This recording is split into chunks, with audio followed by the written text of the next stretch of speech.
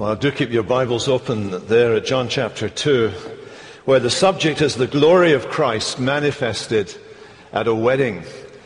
The interesting thing about the opening section of John's Gospel is the way in which the apostle places the arrival of Jesus on the scene in the context of creation. He begins, in the beginning was the Word was with God, the Word was God, He was in the beginning with God, all things were made through Him.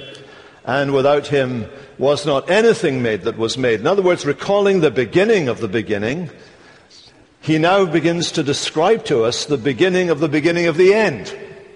Because what we have here in the beginning of John's Gospel, I'm using the word beginning an awful lot, I know, and you've got to work out which beginning I'm talking about when I use that word, so I'll try and stop using it. But what John is saying here is that with the arrival of Jesus, there has come to pass a new creation, or the beginning of a new creation. And there are various things that indicate that. There's obviously the fact that it's placed in the context of the old creation and Jesus being responsible for that. It's put in the context of what happens now that He has arrived, the true light. Just as the sun shone at the original creation, now the true light that enlightens everyone, in other words, that brings spiritual light into people's lives, was coming into the world. We're reminded that the world was made by Him or through Him, but the world did not know Him. So here He is, the Maker is coming, He's visiting His own planet. And this remarkable thing that this eternal one takes on flesh. He became flesh, verse 14, and dwelt among us. And just as you go back to the beginning of the story of the Bible in Genesis, for example, there you have the description of creation, you have the description of the creation of humanity, Adam, made in the image of God, and here you have Jesus becoming flesh and dwelling amongst us and demonstrating what God is like, full of grace and truth. You almost immediately in Genesis move to a wedding. There is a wedding there. There's a man and a woman who are brought together by God, and a wedding takes place. And so in this new creation, we find John telling us about this incident at a wedding. So it's a story with human interest. It's about a wedding, and there's a crisis in catering arrangements. I don't know if you've ever been to a wedding that's had a crisis in catering arrangements. I've been to a million of them in my time, and all kinds of things can happen. And one thing that didn't happen in any of those weddings that I was at was that there was a miraculous intervention of God, providing an amazing overflow of wine. Water turned into wine. And then at the end of the story, of course, there's this great and happy ending. It's a good story. It's a human interest story. But it's more than that, of course. Because one of the things the apostle has been telling us is that this is his personal experience, his testimony. He was there. He's made a claim back in verse 14 of chapter 1 that we have seen his glory, the glory as of the only Son from the Father, full of grace and truth. We saw the glory of Christ, he said. And now he's going to tell us the first time he saw that glory, in the first sign that he performed, that Jesus performed in verse 11. This first of the signs Jesus did in Cana in Galilee and manifested his glory, and his disciples, including John, believed in him. That's absolutely crucial, that you see that this is the beginning of the revelation of the glory of Jesus to those people that Jesus had picked as eyewitnesses, to be there, to have been there, done that, got the t-shirt, so that they could be classed among the 12 whose names are written in the New Jerusalem, the foundation of the church of God. But there's something else in terms of the background to this incident. There's a man who comes from Cana of Galilee whose name is Nathanael, and he's just been introduced to us at the end of chapter 1. And one of the things that absolutely boggled his mind when he met Jesus was that Jesus knew exactly things about him that only Jesus could know. And it staggered his imagination that this should be the case. And Jesus answered him at verse 50. Because I said to you, I saw you under the fig tree, do you believe? Well, you will see greater things than these. He's no sooner said that than you have this remarkable miracle. Now, a couple of things to say about miracles. Obviously, miracles are a display of power. You have to have immense power to do some of these miracles. Raising the dead, that's not a power that's available to any of our medical people in the congregation, though we might wish it were. But it's an amazing display of power.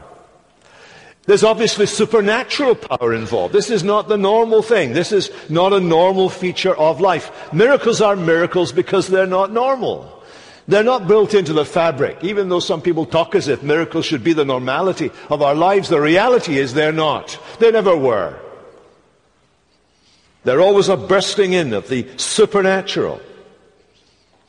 They're historical events. They really did happen. They happened and people were there and they testified to what they saw. And they were usually done in public, at least before a number of people. And John describes them as signs. Did you notice that expression that he uses there in verse 11? This, the first of his signs. These are things full of significance, packed with meaning, pointing to something.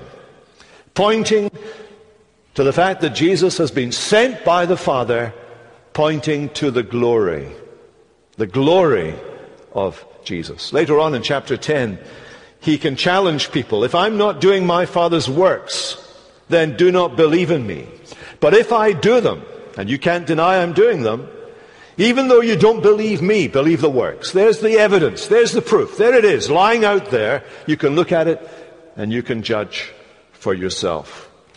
So the miracles are historical events, supernatural acts of power, but they're teaching tools, they're signs. They both happen and they have meaning.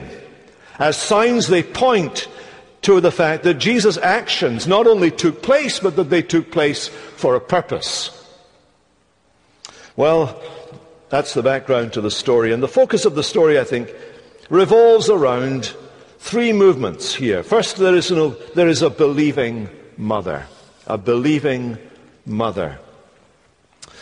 There's some interesting details about the story. So far, this is about the seventh day for which we have a record in the life of Jesus. It's introduced in verse 1 as the third day, probably the third day because of the link in the story between Nathanael, who has just been introduced, and Cana, which is the place where Nathanael came from. There's an emphasis, you notice, in verse 1, that this wedding took place in Cana in Galilee. Galilee of all places. Can you imagine?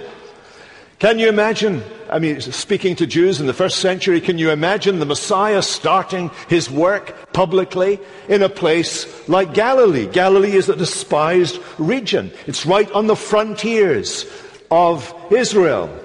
It's the place where the enemy, when they're coming in from the northeast, will come pouring through. It's a place where people have been intermarrying with other folks, and it's often called Galilee of the Gentiles, because the Gentiles occupy it almost more than the Israelites do.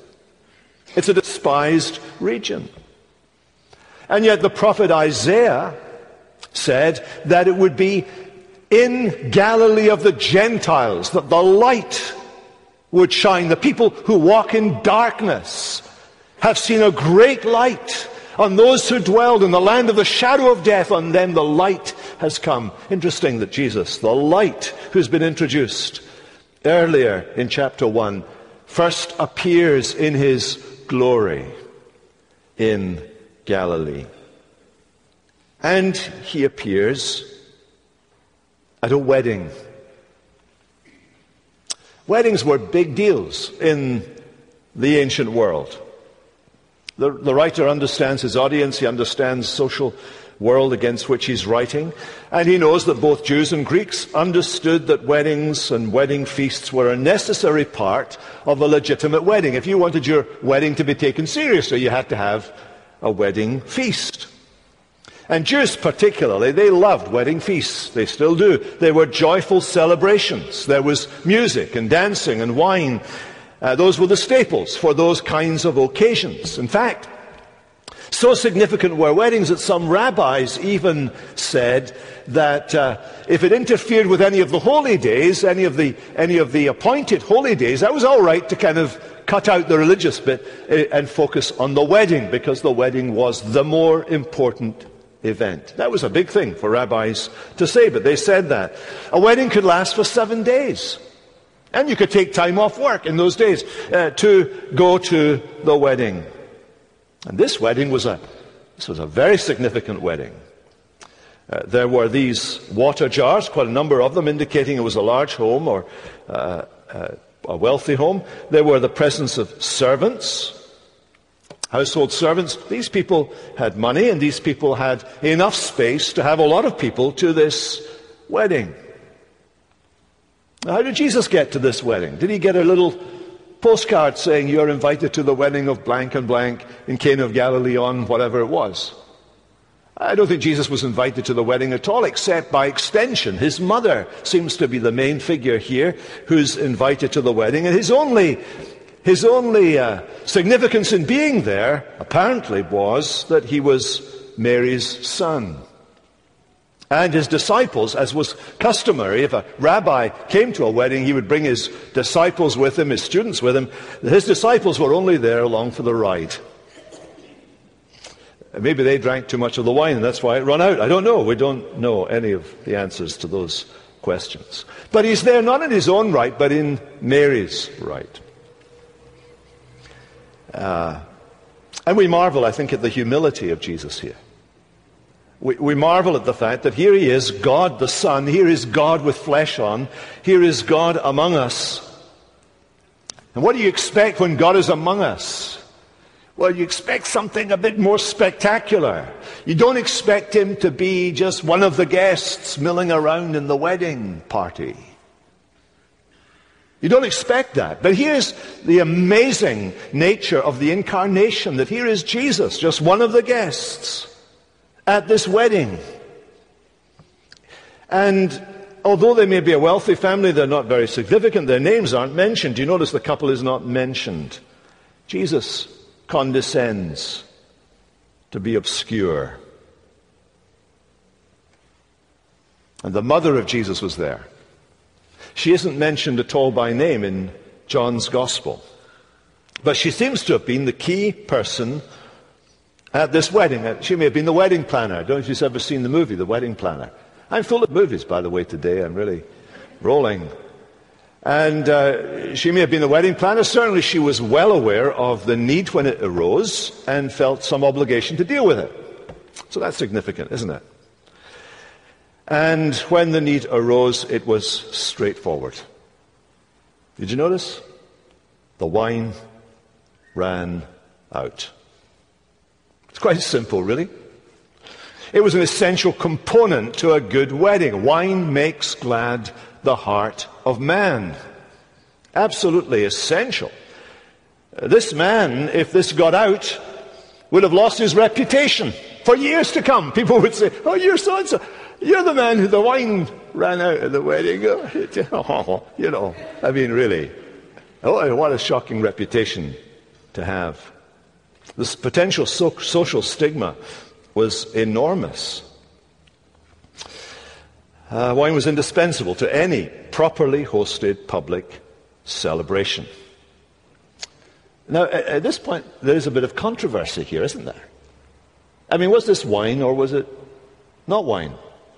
That's a question that's raised by some people. And I don't want to mock anyone that takes a contrary view to me. Well, not tonight anyway. But let me just make one or 2 points here. Craig Keener, in his commentary, puts it like this. I want to quote him.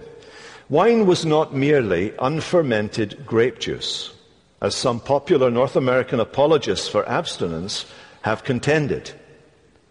Before hermetic sealing and refrigeration, it was difficult to prevent some fermentation and impossible to do so over long periods of time. Nor was wine drunk because the water was undrinkable. In fact, much of the spring water in the Mediterranean basin is palatable, and many Greeks and Romans viewed it as medicinally helpful." It was real wine. Of course, the alcoholic content was not artificially increased like it is today. My son-in-law, his brother, owns a vineyard in California. And somehow or other, he has been able, by a miracle of the grace of God, to produce wine that is about 17% proof, which is really, really alcoholic. Well, you can do that today, but they didn't do that in those days. The wine had a very much less of an alcoholic content. And usually, when at a meal you would serve 2 to 4 parts water to every part wine. Undiluted wine was considered dangerous. Now I know that talking about wine will offend some people, so let me put it to you like this. If it offends you to think that this wine was real wine, then please go by your conscience. Don't offend your conscience by believing what I'm saying just because I say it, okay? If your conscience doesn't let you drink wine, it's a very, very important thing that you don't go against your conscience, not because drinking wine is wrong, but because whatsoever is not of faith is sin. And if your conscience can't take it, abstain from it, period. The Bible tells us to do that. Well, we can pass over that little controversial bit there and get back to the story. There was a crisis, and his mother confronts him with the situation. Usually women and men were separated at these kinds of celebrations, but in a larger complex where there were various homes backing on into a common courtyard, it's likely that the guests were milling around in the common courtyard, and there Mary was able to speak to her son. And you see Mary's faith in action. She simply states the need, with the implication of a request for help. She acts on the presumption that Jesus will answer her request. When the wine ran out, the mother of Jesus said to him, "They have no wine." She's not telling him what to do, she's just informing him. I can imagine mothers doing that. I'm not telling him what to do, I'm just telling him what the problem is. They have no wine. These are the first words you hear from the mother of Jesus in the story. But John is assuming, by the time he writes this gospel, that if you're a Christian person, you've already read Matthew or Luke's gospel, and you know that Mary knows. You know that Mary knows the secret. You know that Mary knows that her son is this supernatural child who's come as the Son of God to be the King of Israel. You know that she knows. And it's against that knowledge that she has that you have to read these words. Mary's faith is coming to the surface here. It's bold faith. It stands alongside bold faith from other women in the biblical story.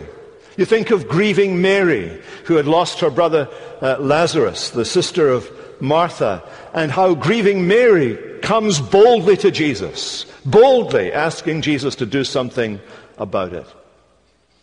Or here, Mary herself in the other gospel writings, when the angel comes to her, you remember, and announces this amazing, staggering news that she is pregnant, that her conception is a work of the Holy Spirit, an act of God, a creative act of God in her womb, providing what was necessary for her to have a male child by an act of God, knowing that her marriage had not yet been consummated, knowing that the penalty for sexual infidelity by a betrothed woman was death. Mary had accepted the will of God. It's an amazing story.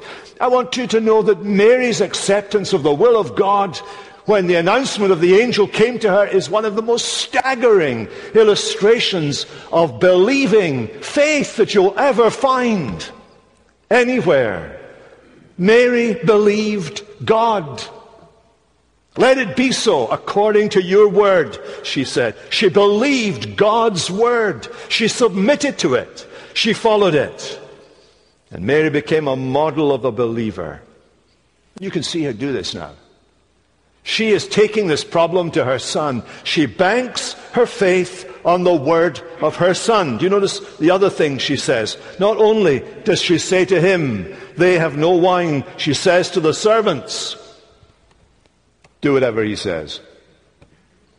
Do whatever he says. She banks everything on her son. She is a believing woman.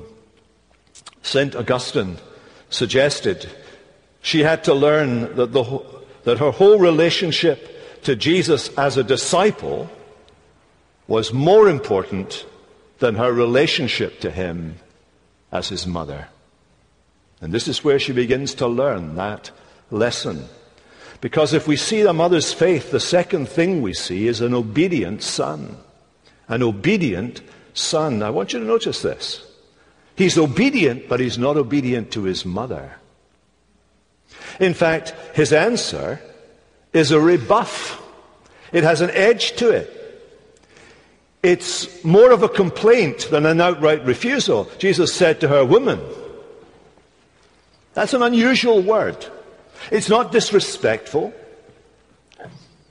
It was often the normal greeting to a woman that you met or whatever. It was respectful. It was a normal greeting, but it was not normal to use it of your mother. It was not normal to use it of your mother. There is a sense in which by even using it, he is establishing a degree of distance between himself and the other woman. And he goes on, he uses a Semitic expression that effectively says, mind your own business. This is not your business. What does this have to do with me? He's saying to his mother, more graciously than I'm about to put it, he's saying, Mom, this is above your pay grade. You don't call the shots here. He is distancing himself from his mother. He is clarifying the boundaries. He's not being offensive, by the way, but he is beginning to place boundaries on their relationship. And here's the reason. Jesus knows what's at stake here. She doesn't. He knows what she doesn't know. As he puts, and you can see this, as he puts his life and his choices within the larger plan of his heavenly Father. Do you remember when he was a 12-year-old boy? He had even then drawn a line in the sand. I must be about my Father's business. Here he's drawing that line in the sand again, much more clearly. He says to her, my hour has not yet come. I'm here with an agenda. It's my Father in heaven's agenda. I'm here with a plan. I'm going according to the plan. It's my Father in heaven's plan. He's teaching Mary something. He has come as an obedient son, but he's not come as an obedient son in relation to her, but in relation to him, his heavenly Father. You see, Mary's faith was real faith, but it was an uninformed faith. Mary was yet to factor in the cross. His mother, in other words, has no idea what this sign is going to mean for Jesus. This sign is going to culminate in the cross. That's where this sign is going to go in John's Gospel. This is absolute the beginning. John actually spells this out for us in verse 11. He says, this is the beginning of Jesus' signs. The hour that was coming. This is where it starts, and it will culminate in his final hour on the cross when he is crucified. Even though this is a relatively obscure place, this miracle is going to kick off the movement that will end up with Jesus hanging on the cross. Mary didn't realize all of that. She didn't know all of that. Jesus sees the big picture. The hour is the time of the cross. It's interesting, actually, to look at this word hour in John's Gospel and to see it used in a variety of ways. Here, the hour is not yet come. He talks about an hour when there'll be universal worship of spirit and in truth that's coming but not and has already is arriving. He talks about the hour when the dead will be raised, a resurrection of the dead that is coming but is somehow already arriving as people come to spiritual life. He talks about the hour when those who are in the tombs will be raised. The hour when he will be revealed for the whole world to see who he is. The hour of his death, which has not yet come. The hour of his glorification in death. He'll be glorified in his death. The disciples' hour of trial and temptation. And ultimately the hour of his glorification when he enters into the kingdom of his Father. He says to his mother, you've no idea where this is going to lead. You've no idea where this is all heading. This has nothing to do with you. This has everything to do with my Father, with his hour, with his time, with his plan, with his scheme, with his great redemptive program. It's all about him. And in the end, Jesus' hour of glorification would bring in the last day's reality, which we begin to experience, but the focus of it all is on the cross. The cross is the first phase of his entrance into his future glory. But rather than stifle Mary's faith, this rebuff doesn't put her off. She presses on. She tells the servants to do whatever he says. And so she both recognizes Jesus' authority and demonstrates her expectation that somehow he will find some way he can do something to change the situation. She believes him. She believes in him. And she stands back to let him work in his own way. You notice Mary does not dictate to him what he must do. In terms of the fulfillment of God's purpose, there is no room on the stage for Mary and Jesus. There is no room on the stage for both Jesus the mediator and Mary the mediatrix, as she is held to be in the Roman Church. There is no other room on the stage. It is Jesus alone. This very passage deconstructs the whole Marian theology of the Roman Church. But what Mary does do as a believer is give us a rule for living. Look at this rule for living. Whatever he says to you, do it.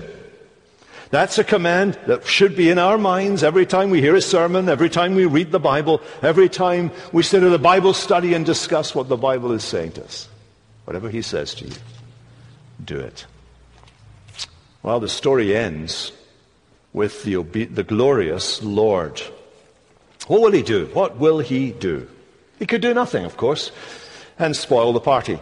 He could have lectured them on overindulgence and said, if you only, watered it down a bit more, there would have been enough wine to keep going. Instead, we're told that there were 6 stone water pots. The apostle underlines that. He underlines, do you notice, the purpose of the water pots. In verse 6, there were 6 stone water jars there for the Jewish rites of purification, each holding between 20 or 30 gallons. They're big water jars, these, and they're for ritual purification. There is a link, in other words, between what we find here in chapter 2 at the beginning and what we're going to find next in the next section when Jesus cleanses the temple of impurities. There is a link, and the link is Jewish ritual. Jewish ritual. That's what these water jars were there for. These pots were made of stone, which meant that their contents would be less liable to Levitical impurity. By the way, if you're ever dictating onto your computer and you dictate Levitical, it will come up with live a tickle. At least that's what mine did this week. Live a tickle. And actually I looked at it and I thought, what was live a tickle meant to be? What was Levitical meant to be? And then it dawned on me it was meant to be Levitical because, I think in theological terms, the Levites, of course. Levitical. Anyway, the Levitical impurity. So the stone pots would prevent impurity. These water jars, then, were associated with ritual purity. And the point of this story is that these water jars were used by Jesus for a new purpose. Something new. In this symbolic world of John's Gospel, something new is bursting onto the scene. Immediately following this, you have the cleansing of the temple. In other words, even here, there is a direct challenge to the religious practices of the day. There is a signal being sent in this action at the wedding that Jesus is going to overturn even these ritual purification actions. It's the implied announcement that the Father's hour is beginning to be fulfilled. You think of the implications. It's huge. First of all, there's the size of the water pots, holding perhaps 180 gallons of water changed into wine. It's a creation miracle. Absolute creation miracle. Taking something and turning it into something else. Taking water, turning it into well-aged wine. When God made the world at the beginning, He had to make it old, didn't He? In order for all the bits to be there that we need in order to survive. And so similarly here, miracle of creation. Secondly, there's the language of fullness. Do you notice how that's emphasized? Fill the jars. And they filled them. They filled them. The language of fullness is an important language because in John's Gospel, people are not only filled with food, but they're filled with joy, and they're filled with grace, and they're filled with truth. And Jesus is full of joy and grace and truth, and He wants His disciples to be full of joy and grace and truth. He doesn't want us to be a miserable load of old creeps. He wants us to be people who are full of the joy of the Lord. The joy of the Lord is our strength. In fact, in this Gospel, He says, I've come that you might have life in all its fullness. And so the servants fill the pots to the brim and measure the fact that in this Gospel, Jesus gives the Spirit without measure to His people. If you look at the Hebrew Scriptures, what we call the Old Testament, you'll see that in the Hebrew Scriptures they're abounding in abundance of wine, which is a characteristic of the glory of the coming kingdom. And so when Jesus does this, He's drawing from that expectation and He's asserting that the time of salvation has become a reality right now. And then the third thing, I think, is the quality of the wine served. He has it tested by the steward. He says, take some to the steward, the top man who's the expert. Take it to him. And what's his assessment? You've kept the best wine until now. And that's a summary statement. That summary statement is absolutely vital. It's telling you something about Jesus coming and Jesus' work.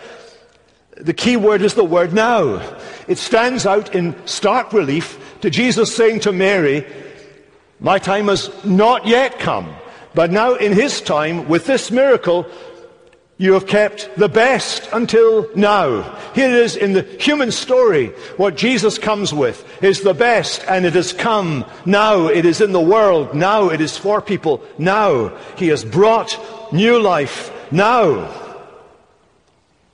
And John is very conscious of the symbolism that he includes in the stories that he tells. So later in chapter 3, when Nicodemus comes to Jesus, Jesus talks about the water and goes on to explain the Holy Spirit.